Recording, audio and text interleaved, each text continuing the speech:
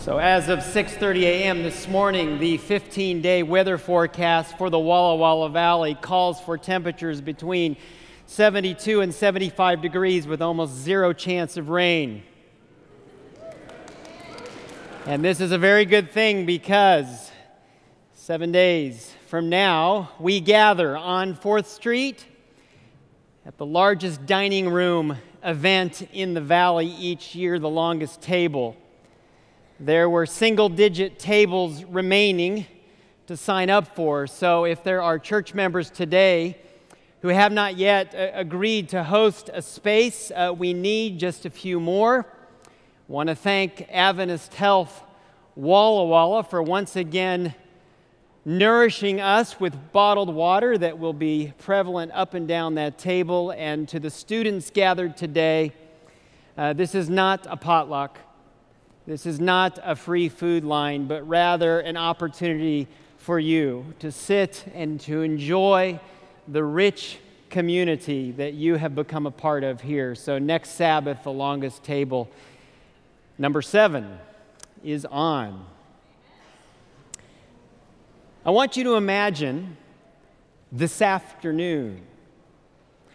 You are hiking out at Bennington Lake, and a man comes up to you and signs a check for $5 million and says that God has wished that this check be put in your name. A journey interrupted, you go back home or to your dorm room changed. Or imagine this afternoon walking the sidewalks of downtown Walla Walla when you see a man hit the pavement, some kind of cardiac arrest, and somehow you summon the courage and you literally pound the life back into that man. A journey interrupted and you go back home, go back to your dorm room changed. Or imagine that you're hiking down the South Fork of the Walla Walla River. You're single, perhaps a student. And 25 years from today, you will mark this Sabbath afternoon as the moment that you bumped into the love of your life. It could happen this day. A journey interrupted forever. Or imagine this very afternoon hiking to the top of Whitman Mission. And there at that glorious peak, you have an encounter, you are certain, with an angel, a messenger from heaven with something to say to you. A journey interrupted, and you go back to your home, you go back to that dorm room, changed forever. Who knows what this afternoon will hold? But for the purposes of this morning, we join a man named Balaam who experiences a journey interrupted. You can see that we are in part 4 of our sermon series, Characters and Character. And today we journey with Balaam, north from Moab, up to the Jordan River on the east side of the Dead Sea. We discover that not once, not twice, but 3 times his mode of transportation breaks down. His donkey stops dead in her tracks, will not move. 3 times Balaam curses his animal out and in fact beats the poor beast. When finally, a 3rd time, the beating happens and all of a sudden Balaam sees what only his animal has seen. An angel stands in the path with a drawn sword, communicating to Balaam that his journey is headed in the wrong direction. In Numbers chapter 22 and verse 34, we read, Balaam said to the angel of the Lord, I have sinned. And we'll come back to that word sin in a moment. I have sinned. I did not realize you were standing in the road to oppose me. Now, if you are displeased, I will go back." A journey interrupted.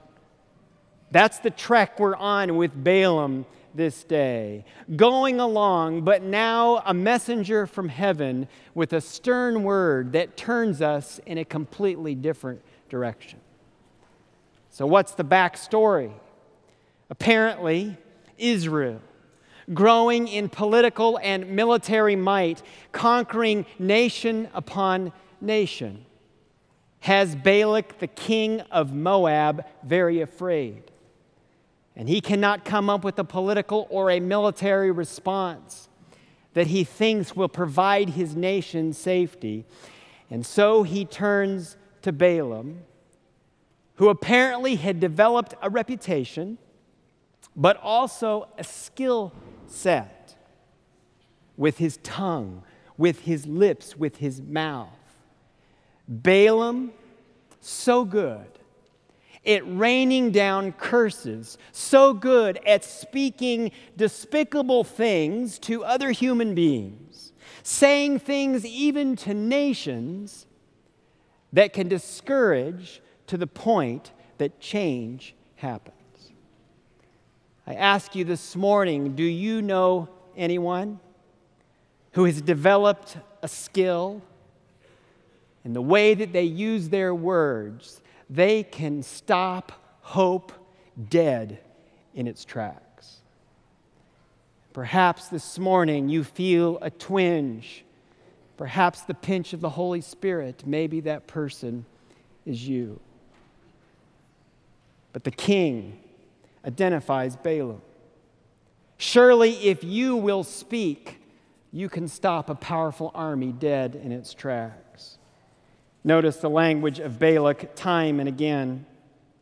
Now come, put a curse on these people, for I know that those you bless are blessed, and those you curse are cursed. Now come and put a curse on them for me. Come and put a curse on these people. Come, curse Jacob for me. I brought you to curse my enemies. Perhaps it will please God to let you curse them. I summon you to curse my enemies, but you have blessed them. And then he finally says, neither curse them at all, nor bless them at all. But God has a different plan standing in that road. He says to Balaam, you must not put a curse on those people because they are blessed. Speak only what I tell you.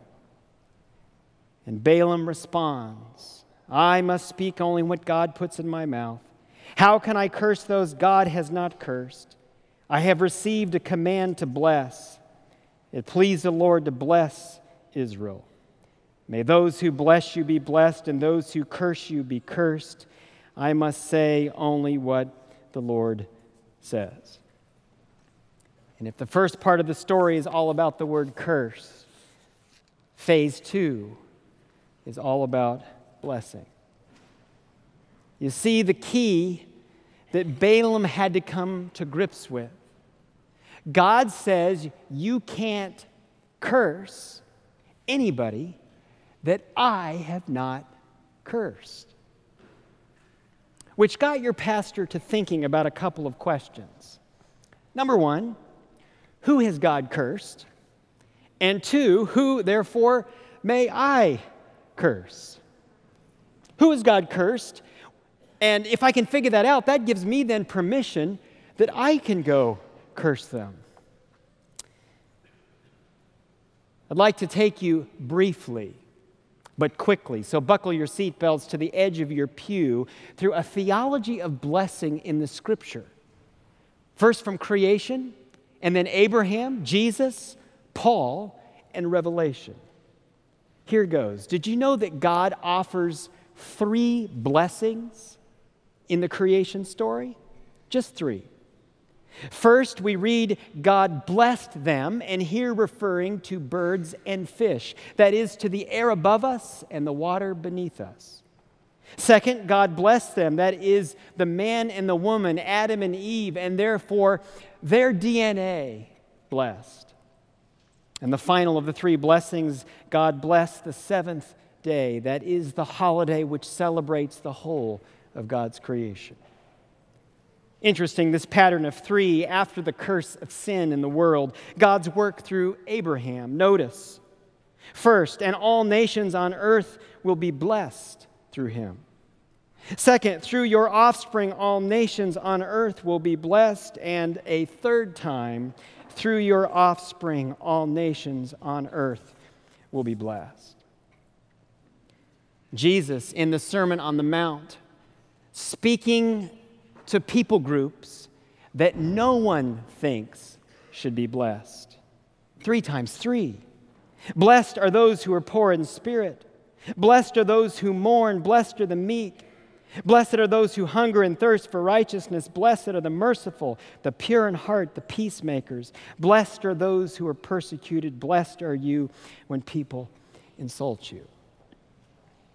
In Ephesians chapter 1, the apostle, reflecting about times before the creation of the world, notice Ephesians 1 and verse 3, blessed be the God and Father of our Lord Jesus Christ, who has blessed us in Christ with every spiritual blessing in the heavenly places. 3 blessings since the very beginning.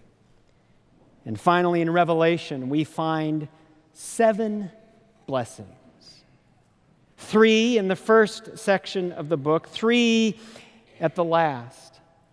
And then at the pinnacle of this rich mountain of blessing, right there in the center, we read, then the angel said to me, write this, blessed are those who are invited to the wedding supper of the Lamb. And I ask you, scholars, this morning, in the gospel narrative, who is invited to the wedding supper of the Lamb? Everybody. And so, to summarize our quick theology, we discover a triple blessing at creation, a triple blessing in Abraham, a triple blessing in Jesus, a triple blessing in Paul, and a double, triple plus 1 blessing in Revelation. All creation, blessed. All nations, blessed. All sinners blessed, all humans blessed, all invitees are blessed. The whole of creation is blessed. And so your pastor's pesky and pernicious questions, who has God cursed that I might figure out who I get to curse? And the answer is nobody. Nobody at all. Balaam, en route to a life of cursing, meets a messenger from heaven. The word is clear. You may curse only those who God has cursed, only to discover that God curses no one. And so now cursing is off the table altogether. What lessons might we learn from Balaam this morning if we are to pursue this new life of blessing with the words that we say? I think at least 2. First has to do with quantity in our words. Remember Numbers 22, verse 35. God says, speak only what I tell you. God circumscribes the amount of words that are to be said, only what I tell you. I found it interesting this week that in the English, notice the word bless, the final 4 letters are less. Less. Perhaps the beginning of a life of blessing is that I actually use fewer words. Perhaps you can relate, I certainly can, to the image of these birds gathered together. Do you ever participate in a conversation like this? Now, I'm going to tell you something, but don't repeat it. I'm going to say something here. It's not gossip. I'm just saying it because you should be in the know, but it can't go beyond this room. I got a few things I got to say, but we really shouldn't let it permeate the community. Oh, how often do we say things and say things more than we should? Perhaps we should take on this second community of birds, a better model. Take a look.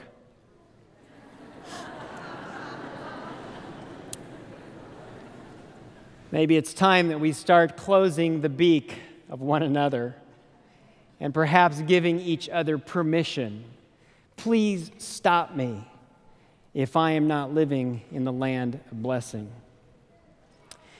Proverbs 10:19 tells us too much talk leads to sin. Be sensible and keep your mouth shut.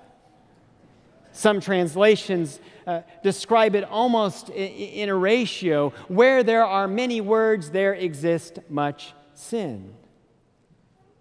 Saying fewer things might result in less sin.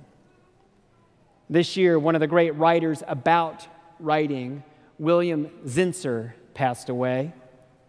I remember using his textbook in my college freshman writing course, one of the best that I took. And on his passing, I remembered something that he said. It's true, decades ago, that I have not forgotten. This simple bit of advice for young writers. Look for the clutter and prune ruthlessly. Be grateful for everything you can throw away.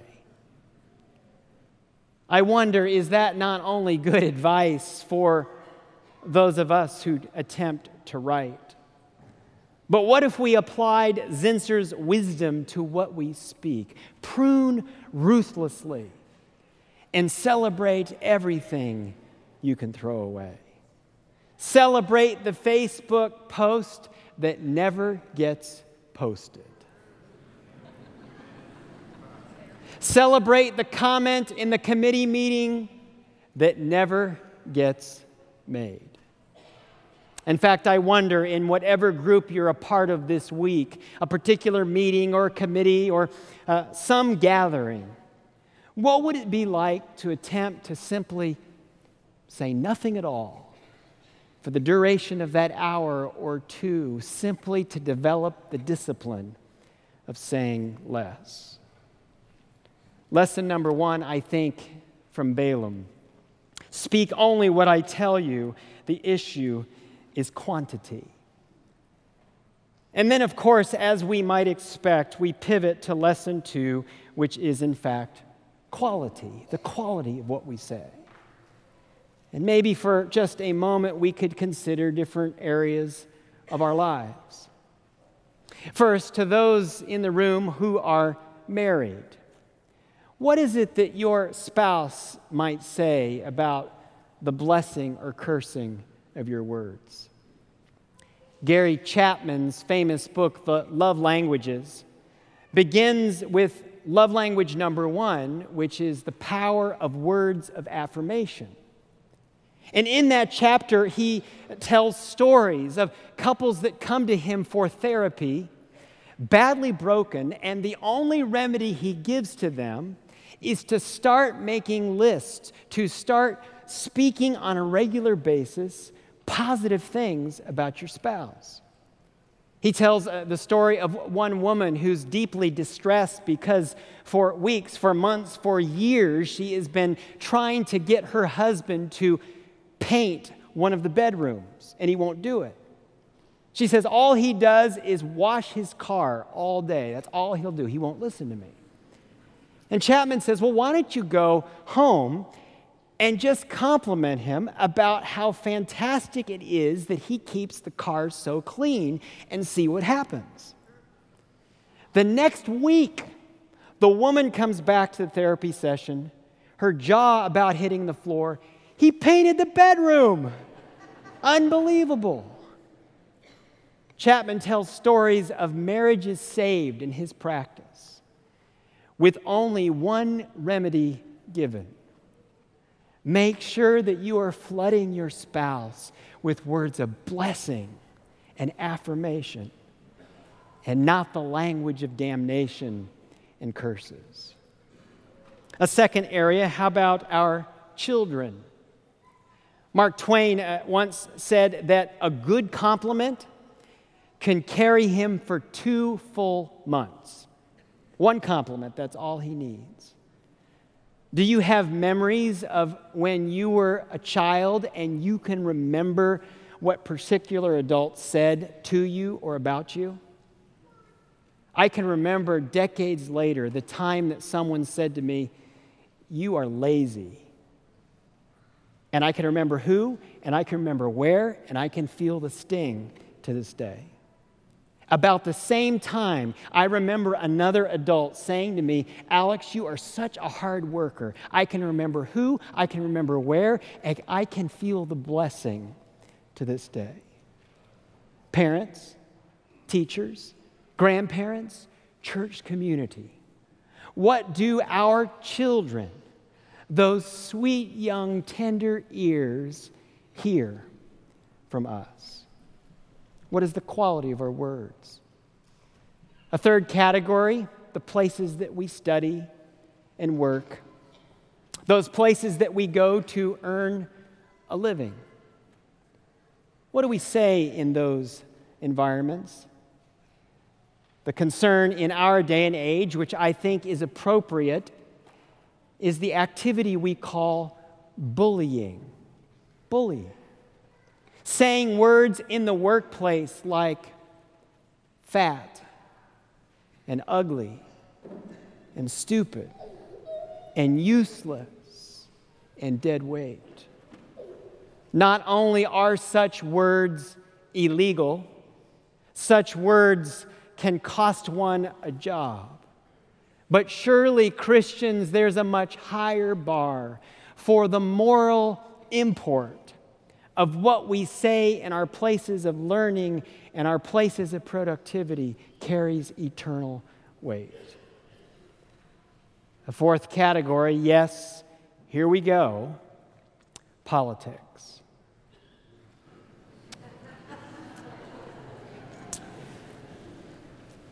I was reading in the book of James. Have you read this passage? James says to the Christians, "I'm concerned because some of you, with the very same mouth, are praising your Father in heaven, but you are cursing His children, human beings who are made in His image. You are blessing and cursing with the very same mouth, and this should not be so."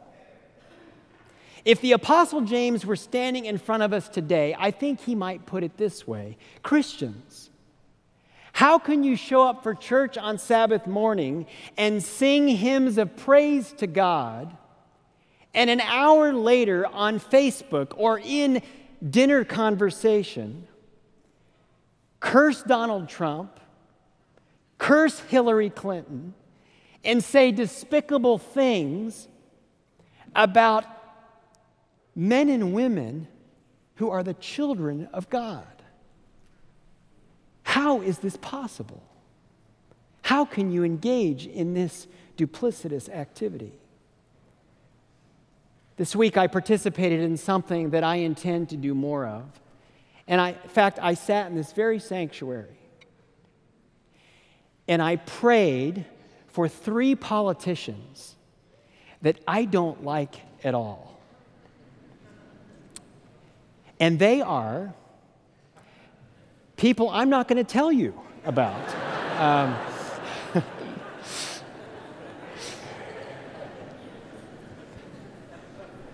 But I will tell you what it did for my soul. For these men and women, these children of God, became His beloved, and not human flesh that I have the right to attack here and there and everywhere. My brothers and sisters, the Christian standard rises far above partisan politics to a mode of behavior that ought distinguish the ways that we communicate on the World Wide Web and in our local communities.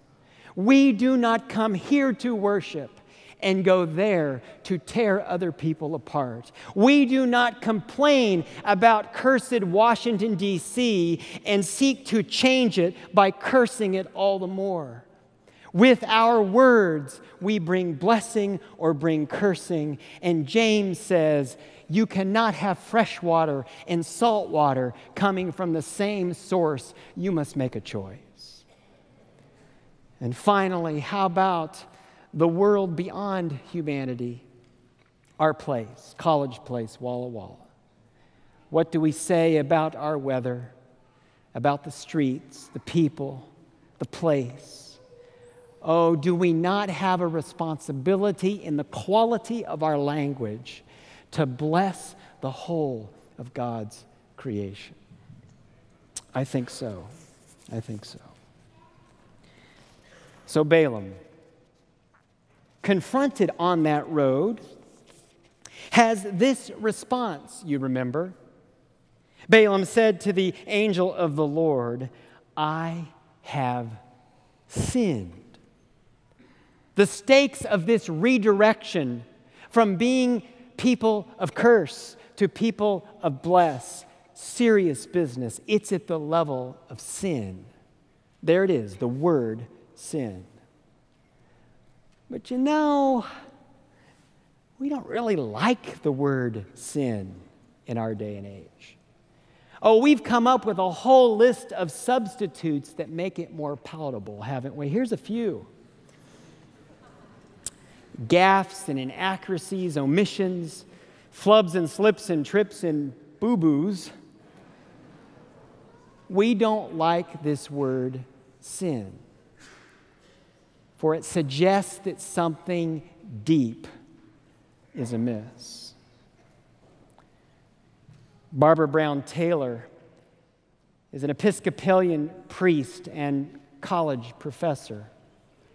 She has written a magnificent little book entitled Speaking of Sin, the Lost Language of Salvation.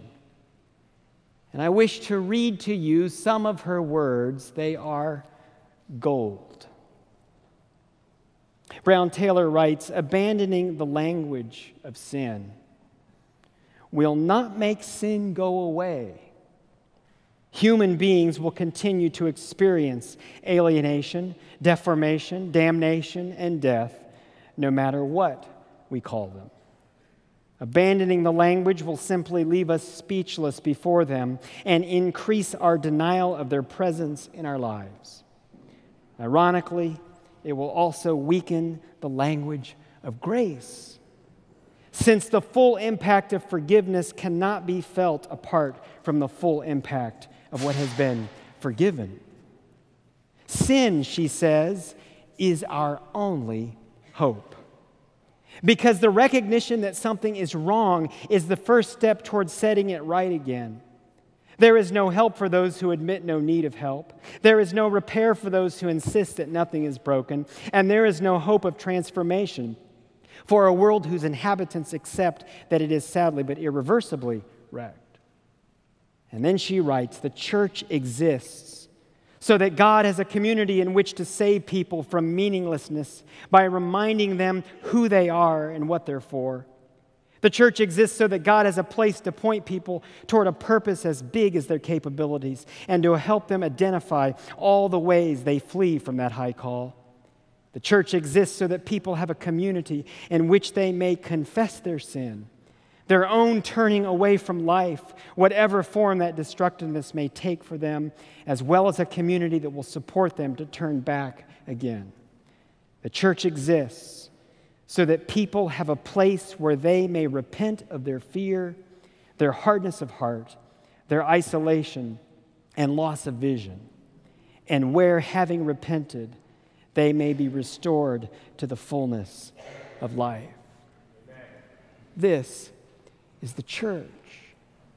This is the place that we come Sabbath upon Sabbath. This is the place that we come on a communion Sabbath like this one, not bringing our miscalculations and boo-boos, but rather acknowledging our deeper problem, bringing our sin, bringing our propensity to curse, all of it to the feet of Jesus, that we might feel not only the depth of our sin, but the much deeper reality of the grace and the forgiveness of Jesus Christ. I suspect that our coming to church ought to be a bit like this. A week ago, I was running east early in the morning here on 4th Street, when in front of me was that autumnal equinox sun staring me down, and all of a sudden, I couldn't see anything except that sun. I couldn't see the road, the trees. I could hardly see my shoes. All I could see, awash, that bright light that is the sun. And I felt two things, my friends. First, it was unnerving. I was nervous. And this is our first and appropriate reaction to dealing with ourselves in all of our sinfulness. It's unnerving to talk about. But second, as I continued to run east into that beautiful sun, I started to feel freedom. For everything was washed away. All of the things that I might look at were removed from sight. And I found that all that I knew was that somehow I was bathed in a rich robe of bright righteousness. Jesus through and through. This is why we come to church, my brothers and sisters. Not merely to hear a few good suggestions about how to do Monday better, but rather we come recognizing the depth of our sin, of our brokenness, that we might experience the richness of His bright grace. And that, yes, we might walk out of this place still with a limp, but we walk back out of this place with hope because Jesus Christ has given us new life. No longer do we walk cursed, but we walk blessed, and this changes everything. Oh, yeah. Among the rich compliments, that treasure trove of blessing that Balaam lavishes on Israel, he offers up the best compliment any one of us could be given. In Numbers 24:17, he says to the assembled congregation, "A star will come out of you, Jacob. A scepter will rise out of Israel." Guess what, congregation? Jesus can arise from our congregation. Jesus can rise up and bless from our congregation. The greatest compliment that you can be given.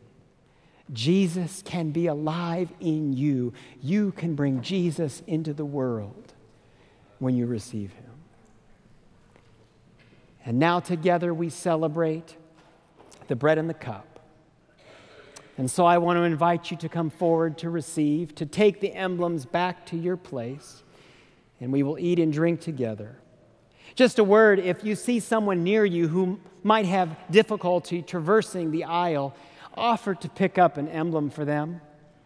And if you find that you might have difficulty, we're family. Please tap the shoulder of someone near you and ask them if they wouldn't bring back for you as well. Let's take the bread and the cup together this morning.